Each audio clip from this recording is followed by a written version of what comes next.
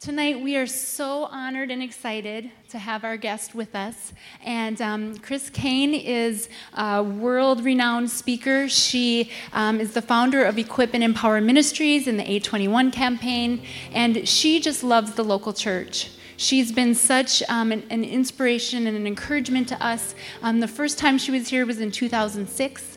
And then she came back again in 2009. Now she's here with us tonight. So will you please put your hands together and welcome Chris Kane. Oh,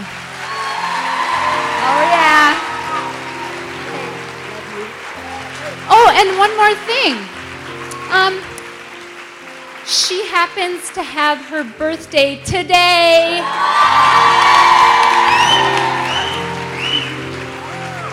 Oh, yeah, she's sharing it with us, her birthday, so we thought we had to give you, we'll take it for you. And we heard a little friend told us your favorite perfume in the world just happens to be Flower Bomb.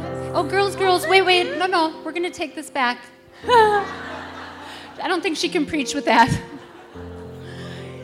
So, yeah. Oh, happy birthday. In the world. Thank you. How y'all doing? Whoa. You can be seated. Man. I'm coming back here. More perfume. I love Flower Bomb. Anyone else wear Flower Bomb? Guess how old I am today? Do I look 21? Double that, and then add 3. I'm so laughing because it's like you eventually do become your mother. And you know when you used to, like, when you were 16, like 45 was you were nearly dead. Do you remember that? Like... And my mum would always say, I don't feel 25. I go, yeah, that's what all the old people say. Or I don't feel 45, and that's what all the old people say. And now I'm one of those people. Someone said to me, Christine, you're middle-aged. And I thought, I think I am. But it's hilarious to me because why I said I'm my mother, because how many people don't feel like you're over 40, but you are over 40? Yeah. So it is true for all you young'uns. It is true. You get to this middle part and you go, oh, it's a joke. Like, I laughed. I looked at the thing and it said 45. And I'm like, I'm 45. That's hilarious. Like, I'm going to be 50 in 5 years. And 50. Like, Tarry, that is hysterical. 50 years old. Anyway, so I couldn't think of anyone better to spend my 45th birthday with than the chicks at Sparkle. So I am so pumped to be here. I am, when Becca invited me and Nick and my husband Nick and I, we love the Kettlings, and I hope you do as well. Is Becca not absolutely awesome? And when Becca invited me to come, I knew it was going to be right on my birthday, so we did some early celebrations all through the week, and I kind of kissed my babies goodbye, and here I am because I really, really felt to come and wanted to come this year. I kind of feel like we've been part of the process of what God's done in this place, and I love that. I love, Becca said I love the local church, and I do. And so to me, to see what God's doing in a place is absolutely awesome, and this is just like... this conference has taken the words of the Lord in Genesis, true, you're going forth and multiplying and reproducing. It's like little rabbits, you're everywhere. But anyway, so I'm pumped. I haven't been here for a couple of years. My little girls are a little bit older now. For those of you, I'm just doing a bit of family business and then I'll kick in. We'll be good. So my little Catherine Bobby is 9, going on 19, and then my little Sophia Joyce is 5. She'll be 6 in January. And we live in Orange County, California now. So, y'all, I'm American. And I'm not at all. We are still part of the global team of the Hillsong Church and kind of like right in the midst of 3 of our anchor churches. There's 8 churches worldwide, but our New York church, our London church, and our Sydney church, so I'm kind of one flight from all of them. And it is really hard suffering for Jesus in Newport Beach. But, I said, here I am, Lord, send me. I'll go. And, when I'm thinking about your winters over here, our travel agents are here, and so we call and say, yeah, we're sunbaking, and they're like, we're shoveling 2 feet out of the driveway and so we laugh. But anyway, so y'all are called here and we're not. We'll visit. You're not laughing anymore, but how many want to come and visit me in Orange County? So I love it. And so my kids go to an American school, which is so humorous when you're Australian. And it's awesome, and because they're so popular, because all the Americans love their accent. And but they sound like little valley girls. They're like, awesome. I'm like, what do you mean, awesome? Anyway, so because we speak the Queen's English and we say awesome. And this is very refined and dignified, and we speak like the Queen. So after 3, all of you say awesome. 1, 2, 3. Awesome. Beautiful. Let's just do that one more time, a little bit more awesome. 1, 2, 3. Awesome. Lovely. Now after 3, say it like an American. 1, 2, 3. Just saying. Okay, so just saying. So in our house, we continue to say awesome. Anyway, so that's a little bit of family business, and that's what's been happening in our place. I hope that tomorrow morning, I love the idea of bringing kind of unused jewelry in, and the whole theme, I was talking with Becca out the back, is from Schindler's List, and I don't know about you, but I was like sobbing in that movie when he takes off his ring and he goes, this ring could have saved so many more. And really that's what it comes down to. It's like, we can make such a difference. And tomorrow morning I'm going to talk a lot about the A21 campaign, and what God has done in 3 years is so supernatural that honestly, if you're an atheist, you'd get converted, because you would have to believe in God, what God has done in and through that campaign worldwide. And so I'm really excited, and we'll talk a little bit about that more then. Let me tell you, what have I got? Some stuff here. Okay, these shoes, can you come up here for a minute? Okay, I Instagrammed and Twittered these because I could not resist. It's Lady Gaga meets church. They are lethal weapons. Stick your foot up. Okay. I Instagrammed that and had 50 likes in 10 seconds. And so if you're all twittering during church, you're in trouble. But anyway, so everyone loved those shoes. So I'm going to it's my birthday, and I'm going to give some stuff away. So are we there yet? I love this series. It's kind of like I was flying from Sydney to Norway, Oslo. Now, I don't know if you all know where Sydney is and where Oslo is, but they're not the same place on the map. And 40 hours door to door. We had not taken off. We'd not even off the runway yet. And Catherine tugs my sleeve. And she said to me, before we'd even taken off, she goes, Mummy, are we? How many knew I was in for a very long 40 hours right then? But I think a lot of us, we're like that with God. We get a promise, we get a word, we get something from the Lord, and then about 10 seconds later, we're like, God, are we there yet? Are we there yet? Are we there yet? And I think he feels like with us, like we feel with our kids before we're out of the driveway going on vacation, and they're like, are we there yet? The truth is that there is a promise, and there's a word that we get, and there's a dream to be realized, but there's a time in between the promise of God and that promise coming to realization. There's lots of suddenlies in the Bible, that's true. But I've been around long enough to know that most suddenlies take at least 15 to 20 years. And so if you kind of just stick around long enough, you'll get your suddenly. And so a lot of this is what to do and what's happening when you think that nothing's happening. And the truth is that God's preparing you for the thing that he's already prepared for you. And I think a lot of this, you can hold these and we'll give them to somebody in a minute. My pink book, I don't know, did I have this when I came here last time? Because it's kind of new. It's called Can I Have and Do It All, Please? And there's no doubt, the number one question I'm asked worldwide, doesn't matter where I go, is, Chris, how do you do it all? How do you do the marriage deal, the ministry thing, the kid thing, the sex thing? Because I'm married. How does it all kind of... Just got to do a lot to keep you up on a Friday night. Anyway, so how does it all kind of happen? And can I have and do it all, please? And you can have and do it all as long as it's God's all for your life and you're not trying to run somebody else's all. And so this book, I think, really, really deals... we got, in the 70s, we got everything. We got affirmative action, equal opportunity. We got women's rights. We got it all. We can do it all. Now we don't know if we want it all because we're all having a nervous breakdown. And so basically... this will kind of really, really help untangle all of that and go, okay, what is God's all and how does this whole deal work? And so that will kind of happen. And again, the pack that I'm probably so excited about and the core issue, which is, stop acting like a Christian, just be one. The activation, what I call the passion pack of reaching a lost and a broken world, and kind of my whole core philosophy, really the foundation of everything that I teach, comes out of God changes us so that we can change the world around us. And this whole kit in there will help you. So this is your first time to Sparkle? Did you see that, Becca? You need to stand up and look at this. Where is everyone from last year? Okay. I'm talking like, wow. Okay. Who doesn't come to church but some friends dragged you in, they actually lied to you, thought you were going to a nightclub, but you've turned up here? That chick there, can you just give her everything? That's it. Give her everything. That's awesome. Oh, you're in for a good night, honey. Don't worry. It's like gets worse. It's all downhill from here. And I love that. You all in a good mood? I love the theme, hope. And I'm in a world that is very, very hopeless. You're going to have hope spoken into your spirit over the course of this weekend, and I'm so excited.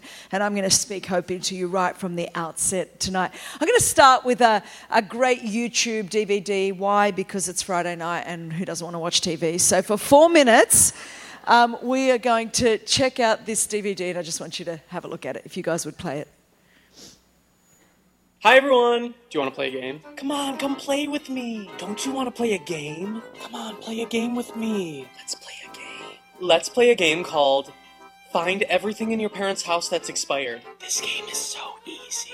Okay, so pause this video and go find everything in your parents' house that's expired. Welcome back! So, to begin, I went to my parents' fridge, and I think I won. October 30th, 2008. July 23rd, 2008. December 15th, 2007. December 8th, 2006. July 15th, 2006. December 13th, 2007. I don't think Pixie Sticks have an expiration date, but when was the last time a child was in this house? Expired. It's gotta be expired. Oh no, this isn't looking good. June 27th, 2004.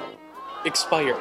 July 26th, 2008. Expired. Expired. Expired. Expired. Expired. Expired. December 21st, 2008. Not yet expired. Let's have some Italian! Oh, this isn't looking promising. Oh my goodness. October 1992. Expired. Did I win? Did I beat you? I had a lot of good stuff this round. No? You had more expired stuff than me? Well, okay, just wait, okay? Just hold your horses, because I have the checkmate of this game. Do you see this packaging? I want you to guess how old this is. August 8th, 1966. Expired. If there's one thing I think I learned from this game, it's that my parents don't believe in expiration dates. So if you ever come over to my house to eat sometime, don't have anything. Whose pantry might look a little bit like that? Let's just be, yeah. That's awesome. My mother's definitely does. She has stuff in there from 1966. How many people could pick that petroleum jelly, knew that it was somewhere in the 60s when they saw the pack? So did I, when you're old enough to know. You might be thinking, wow, what a way to kick off Sparkle. That's awesome. But when that kid was doing his little deal, but he said something that actually just triggered something in my spirit. He said, when you come to my place for dinner, don't have anything when you come over, because my parents don't believe in expiration dates. And when he said that, I began to think of the God that we serve, and you and I actually serve a God that's exactly the same. He doesn't, he's not defined by, or he's not limited by, or he doesn't believe in expiration dates that you and I place on him or on his word or on his promise in our lives. And tonight, right from the outset of Sparkle 2011, I want to talk to you about those things in your life that you think are expired, those things that you think can't happen, those things that God has promised and spoken over your life that are past their due date. You think you're too old. You think you're not qualified. You think if it was going to happen, it should have already happened. If it was going to happen, something would have happened by now that would have enabled it to happen. It can't happen now, naturally speaking. I want to speak hope into dead dreams. I want to speak hope into expired promises or expiration dates that you've put on those promises, because God too does not believe on expiration dates that you and I place on things. I want you to start right from the book of Hebrews chapter 11, verse 11. And our foundation scripture tonight is this. By faith, the Bible says, Sarah herself also received strength to conceive seed, and she bore a child when she was past the age. Everyone say past the age. Past the age. Everyone say past the age. And Sarah, I'm not allowed to play anymore. Okay. Because she judged him faithful who had promised. The Bible says that Sarah was given strength to conceive seed when? When she was past the age. Why? Because she got to a place finally in her life where she had judged him who promised to be faithful. When she got to a place when she no longer looked at her body, when she no longer looked at the body of her husband, when she no longer looked at natural circumstances, when she no longer looked at anybody else around her, but when she got to a place in her life where she judged him who promised to be faithful, the Bible says that it was at that point she was given strength to conceive seed, and then she was able to give birth to that promise. There's a whole lot of us that have got a whole lot of promises that God has spoken over our life. And you know what? In the natural, it seems like we are past the age. It seems that it's expired. There is no way that it can happen. I'm too old. It seems like, naturally speaking, that disease can never be healed. It seems like that dream can never be realized. That husband can never come back and be restored. Those kids are so far away from the promises of God that there is no hope that they'll be reconciled into the house of God. It just seems like that person, if they were going to get saved, it would have happened by now, but it seems like they are past the stage. I'm not even here talking about those promises where you're in the waiting room because it's still possible in the natural. We are here tonight at the coffin, at the graveside of dead promises. Promises that you've put in the coffin, that you've sealed that coffin, you've buried, and you thought it's not going to happen. It can't happen. It should have already happened. But you see, you and I serve a God that operates in the realm of when things are past the age. When man says it's impossible, God says it's possible. What is impossible with man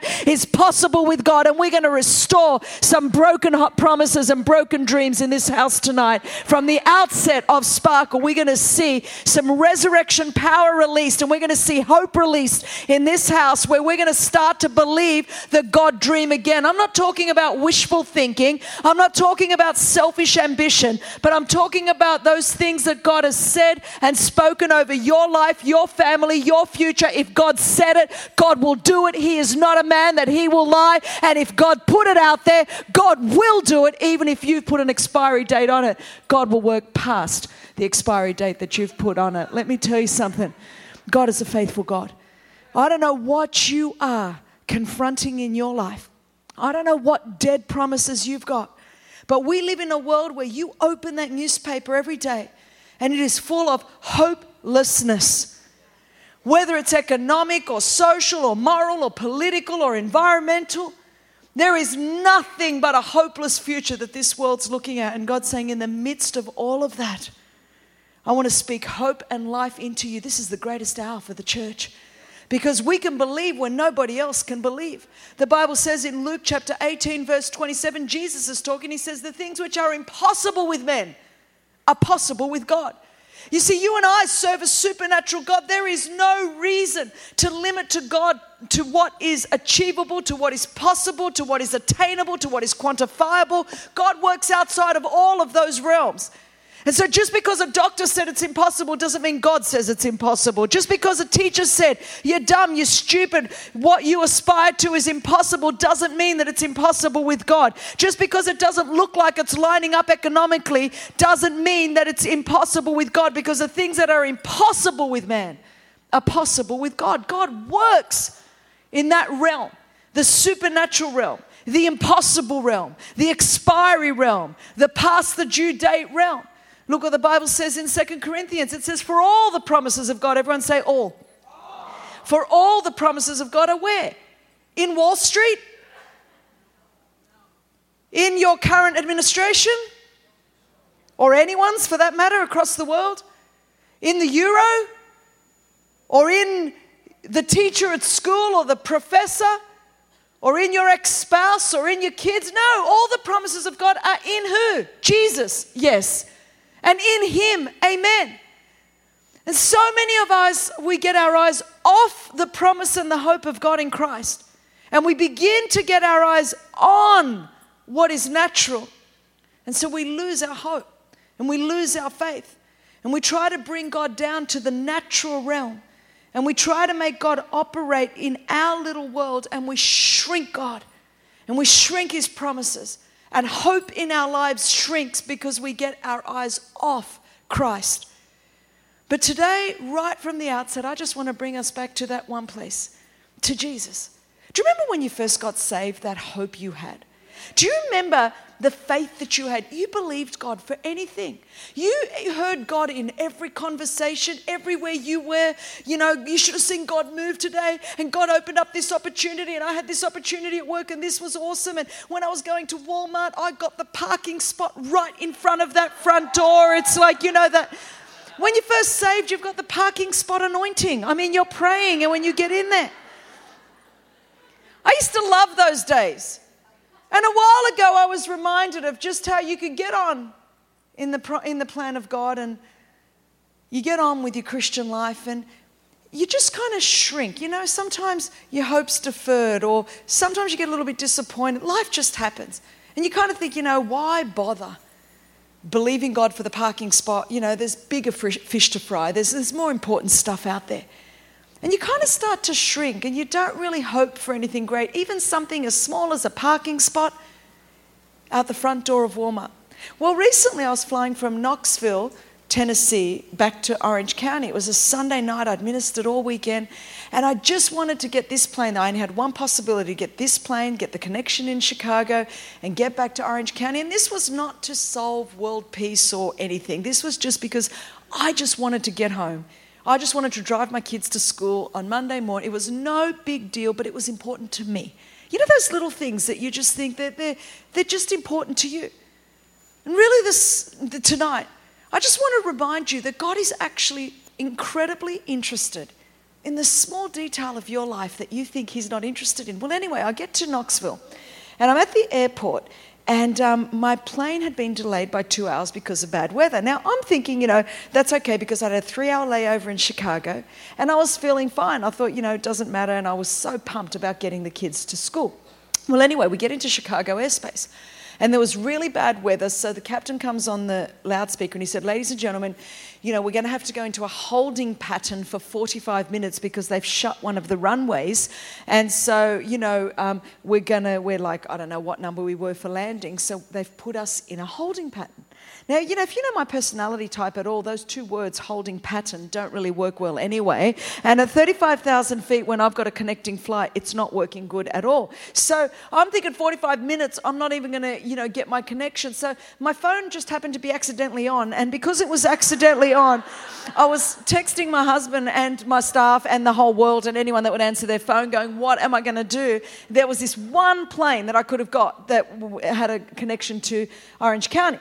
And so my husband is saying to me, you know, you're going to get in an whatever terminal and you're going to have to like run. There's really not much chance, but your plane has been delayed 10 minutes because of the weather. So just run for it and you know, you'll see. So, I mean, our plane barely touched down. The only thing I prayed is that nobody would recognize me or know that I was a pastor because I had no fruit of the Spirit in that moment. It was like I was pushing over old ladies, kicking the wheelchairs. I was going for it. I'm like, oh, this is going to end up on some YouTube video. Anyway, so, I mean, I was running through Chicago Airport. I could hear the Chariot of Fire music. I was like running through there, bolting through the airport. I turned around and I could see that my aeroplane was there, but the jet bridge had been pulled back, the airplane door was closed, and at the gate, the door had been closed. Now, I don't know if you fly a lot, but if you do,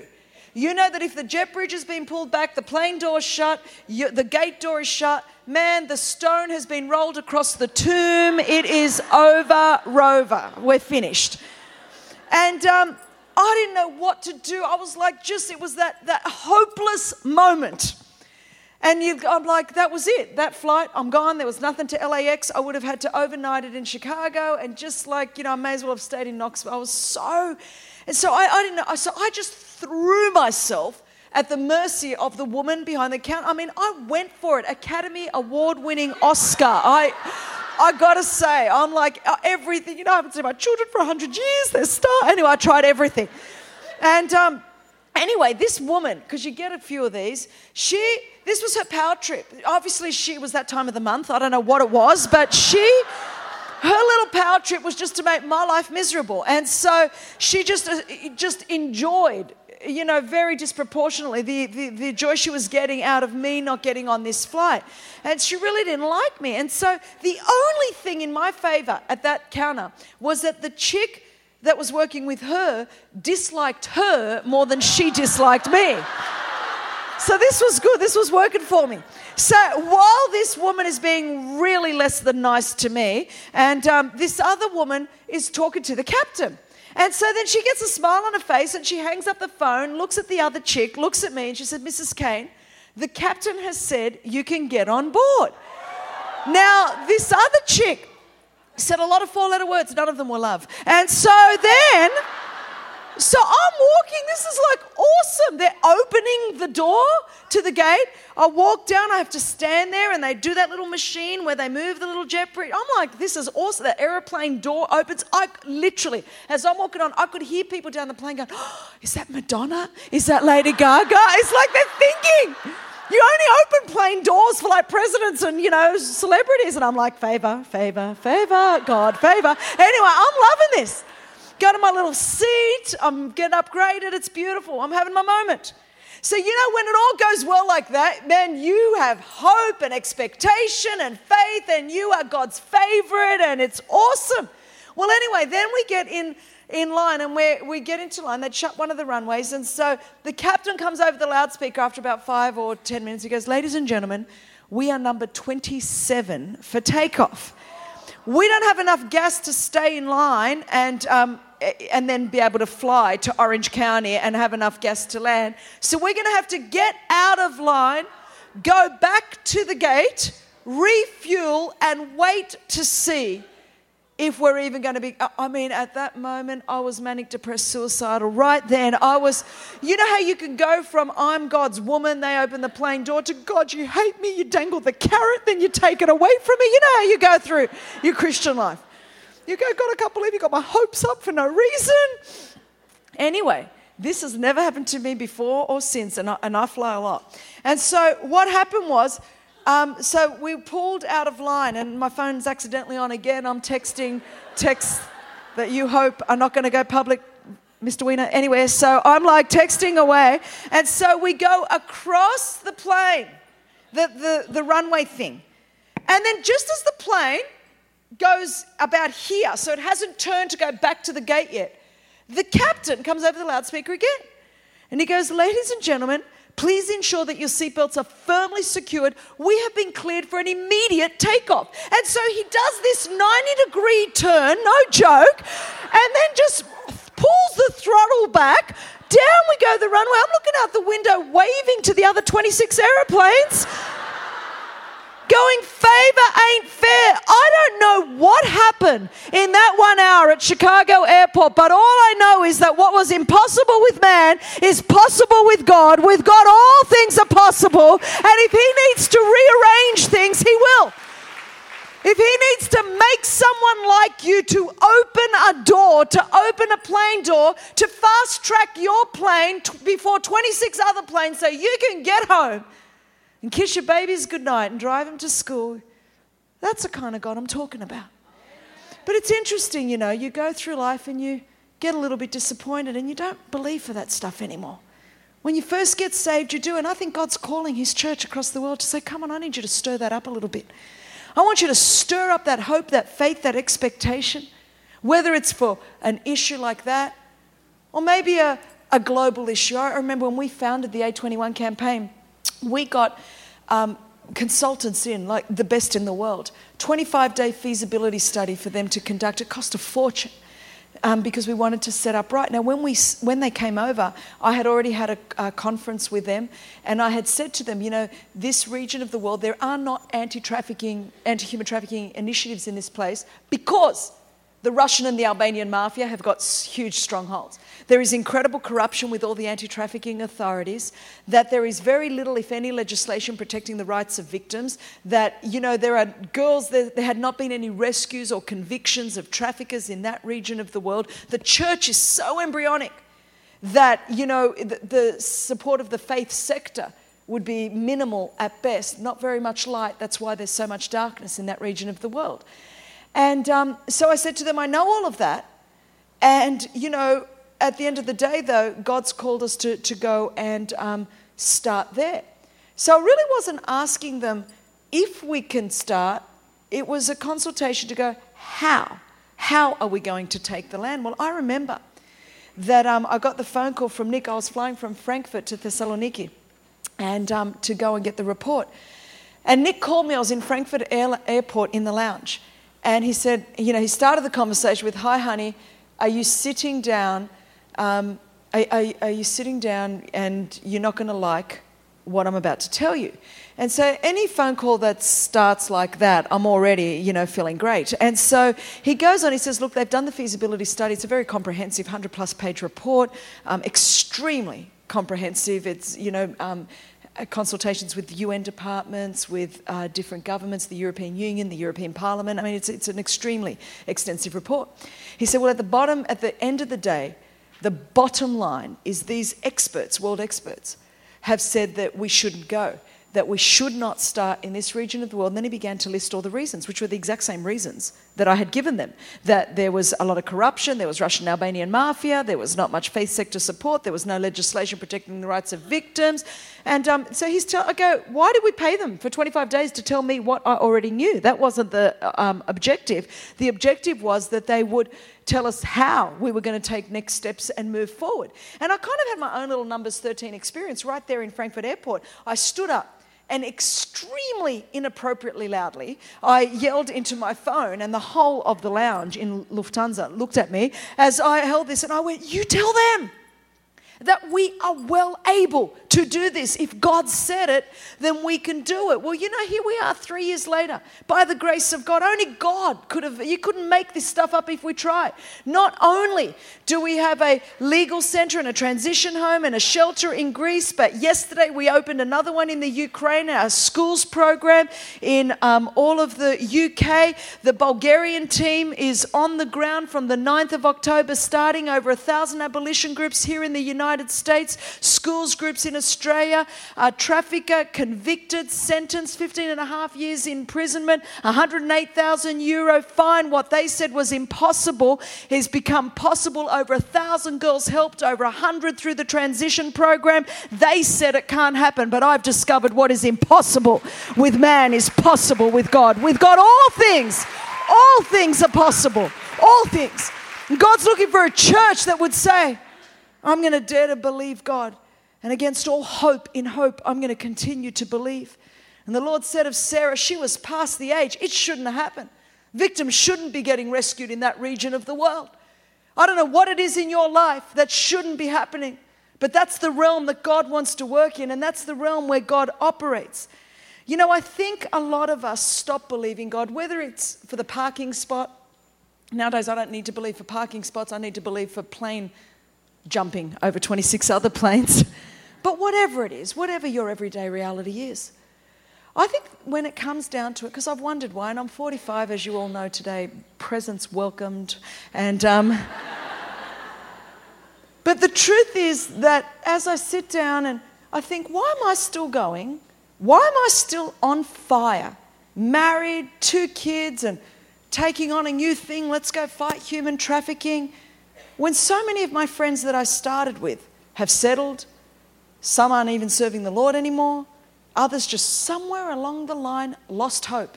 We were at the same youth camps, we prayed the same prayers, we believed God for the same things, we believed God for this life full of faith and hope. And no one said when I'm 45, I'm supposed to lose all of that because there's been disappointment or there's been discouragement. And this is what it all comes down to me. When I've looked at it, you know what I really believe? I really believe it comes down to just 2 very simple things, and that's really what I'm going to talk about. The first one is that most of us, we end up losing hope, we end up losing faith because we confuse God's due season or God's appointed time with our due date. You see, most of us put a due date on the promises of God. Most women, when they're pregnant, doctors say over 80% of pregnancies go over their due date. Well, that's not because the baby went over their due date. There was just an incorrect assessment of the due date. Many of us, we have just incorrectly assessed by when God can do something. And see, that's what happened to Sarah. And if you're titling this message anything, you can call it Between Two Laughs. Because I want you to locate tonight between which of the two laughs you are. Because Sarah's first laugh was the laugh of doubt. It was the laugh of scorn. It was the laugh of ridicule. It was that laugh that says, yeah, sure, God. Because a lot of my friends had that laugh when we first used to go to conferences and believe God. And I remember thinking one day I'm going to travel the world and tell people about Jesus. One day I'm going to preach with Joyce Meyer. One day I'm going to do something in my and people, oh yeah, sure. Oh yeah, who are you? Oh yeah, you're the kid that was abused. You're the kid that was unnamed. You're the kid. Oh yeah, who do you think you are? How's God going to take someone from it? Or I sat there with the same friends at the same conferences, praying the same prayers. But the difference was I really meant them while they were rolling their eyes. Yeah, sure. Do you really think God could do something with a group of women here in the middle of America? Do you really think, Christine, this sparkle idea, do you really think it's going to make it? We come because it's cool and sparkly, and who doesn't like a bit of bling? We come because, it means that I don't have to cook and he can feed the kids pizza and tough luck and I don't know about it. It's fine. I've got an excuse to be out with the girls and all that's fine. But there's a much bigger purpose. And I'm just crazy enough to believe that just maybe, God can use an ordinary bunch of women to do extraordinary things on the world to make a difference in our generation. But you see, Sarah wasn't there yet. I want you to see in Genesis 18, verse 10 to 14, the Bible says, and he said, I will certainly return to you. This is the Lord telling Abraham what's going to happen. I will certainly return to you according to the time of life. And behold, Sarah, your wife, shall have a son. Sarah was listening in the tent door, which was behind him. Now, Abraham and Sarah were old, well advanced in age.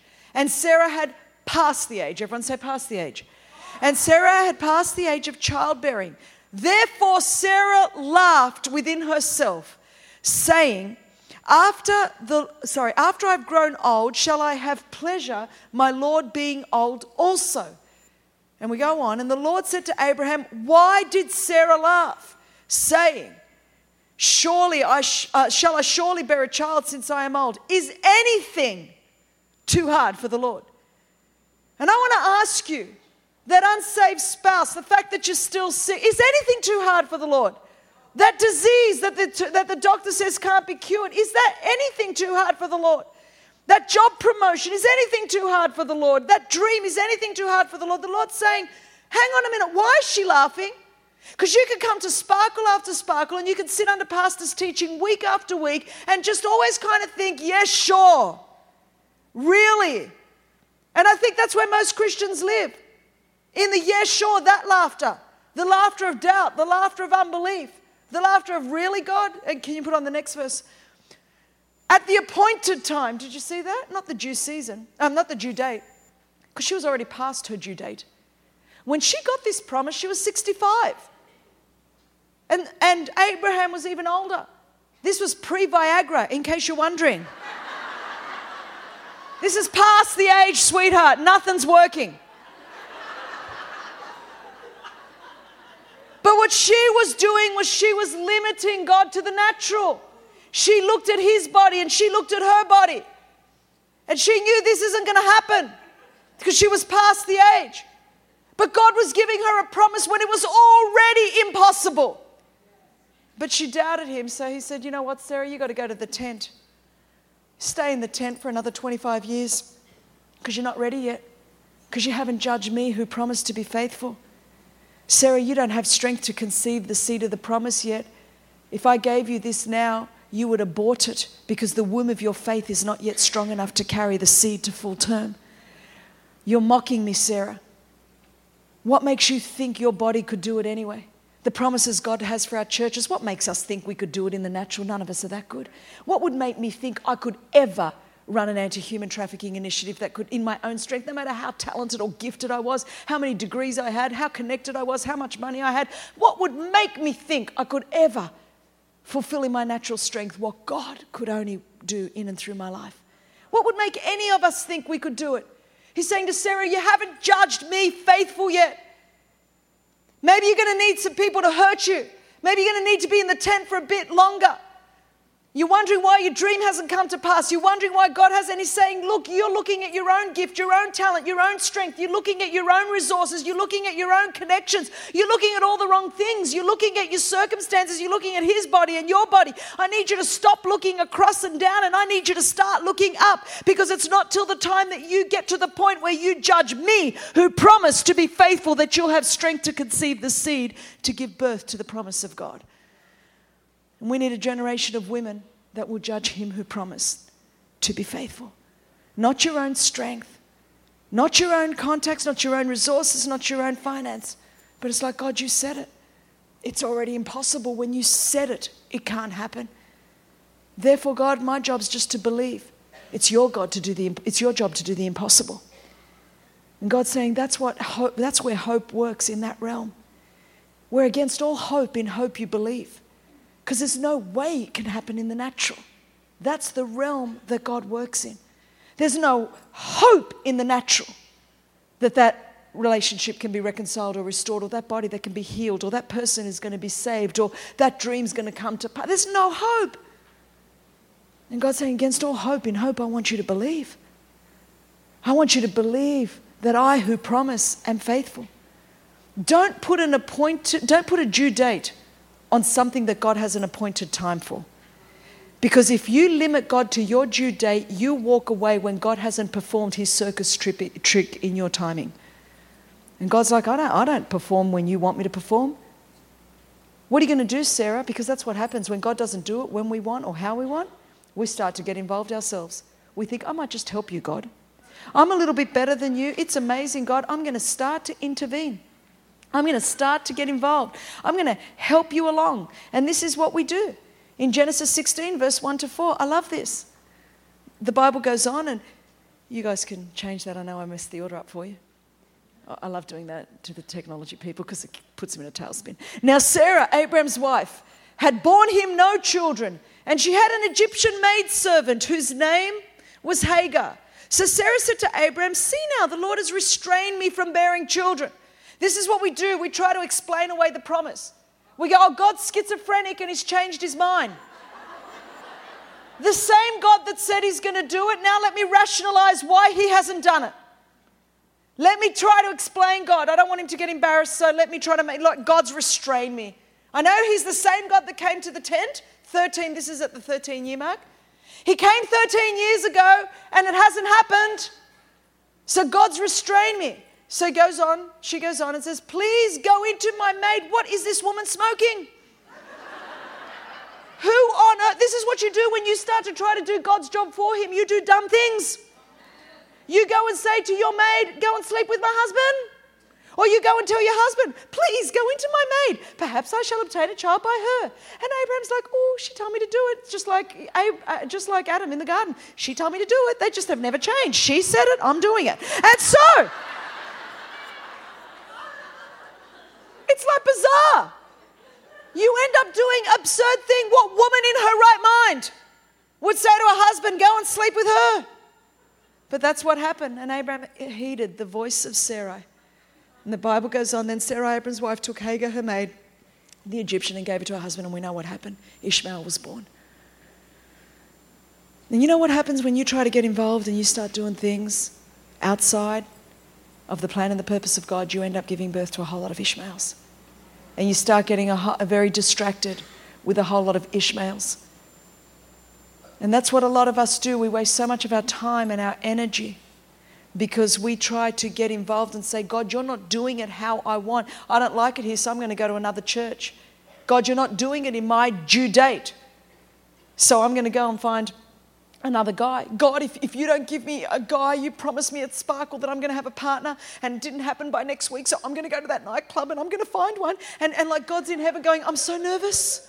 I'm so scared you're twisting oh no, if I don't perform my little monkey trick when you want me to, oh, I'm so scared that you're going to go to the nightclub. Gee, I'm nervous. Wow.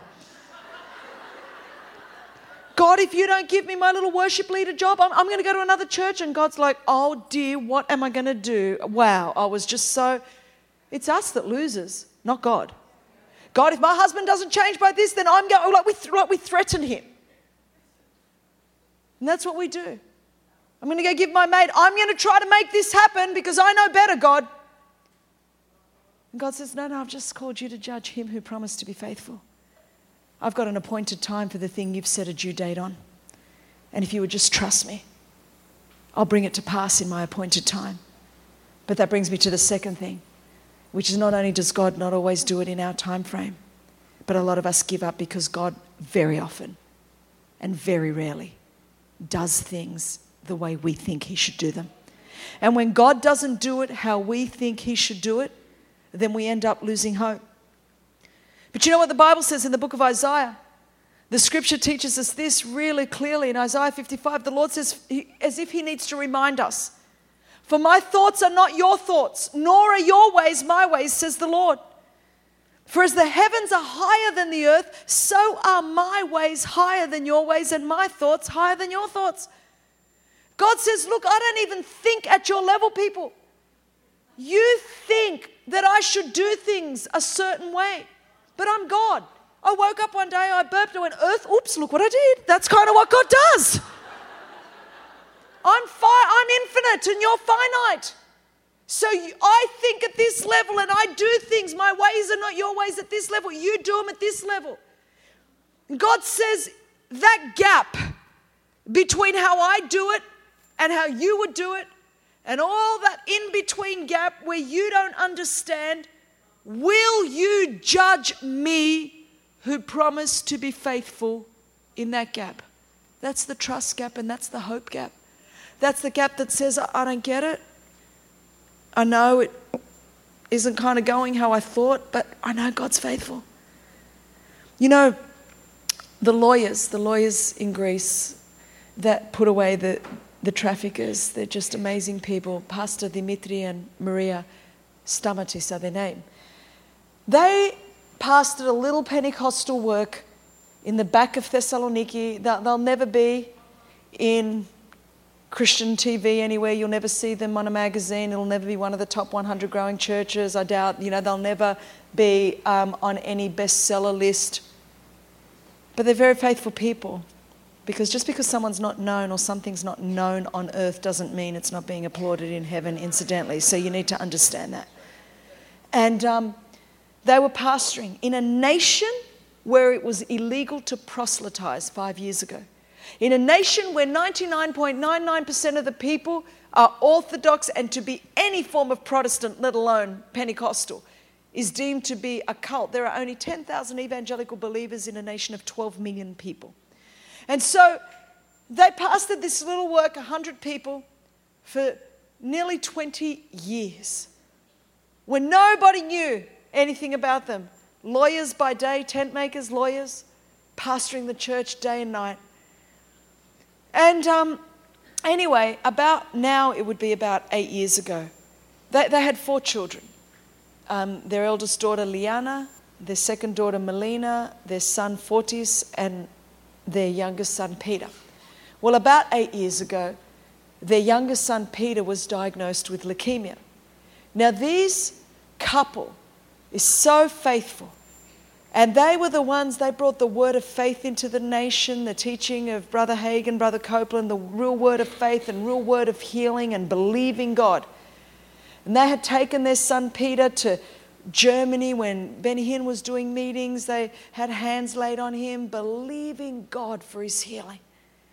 And Peter would, at that time, got a hold of some United CDs. They'd known nothing about Hillsong, and they found these DVDs, of United. And he would watch them. And he would weep and believe God that there would be this kind of revival in his nation where, there was like a handful of teenagers that were saved. He would believe God for stadiums in his nation and that he would see a revival ushered in. And they would pray and they would pray and they would just have worship going all day and believe God for revival and believe God for his healing. Well, about 7 years ago, a year later, Peter died. And he was watching, and they were watching a United DVD, and he went into eternity listening to Hillsong music. Well, in the natural, that wasn't how his parents would have wanted anything to end up, nor would anybody else. In the natural, it's very hard to understand how a 14-year-old boy would die of leukemia and in a faith environment and where people are praying. And if you look at it in the temporal circumstances, there is no way to understand it. But if you look at it from an eternal perspective, God kept his word. Peter stepped from this side of eternity into the next. He was instantly healed and whole. God healed him. It didn't happen in the natural time frame. Now, that didn't make it any easier. His promotion did not in any way diminish the grief on earth of his family.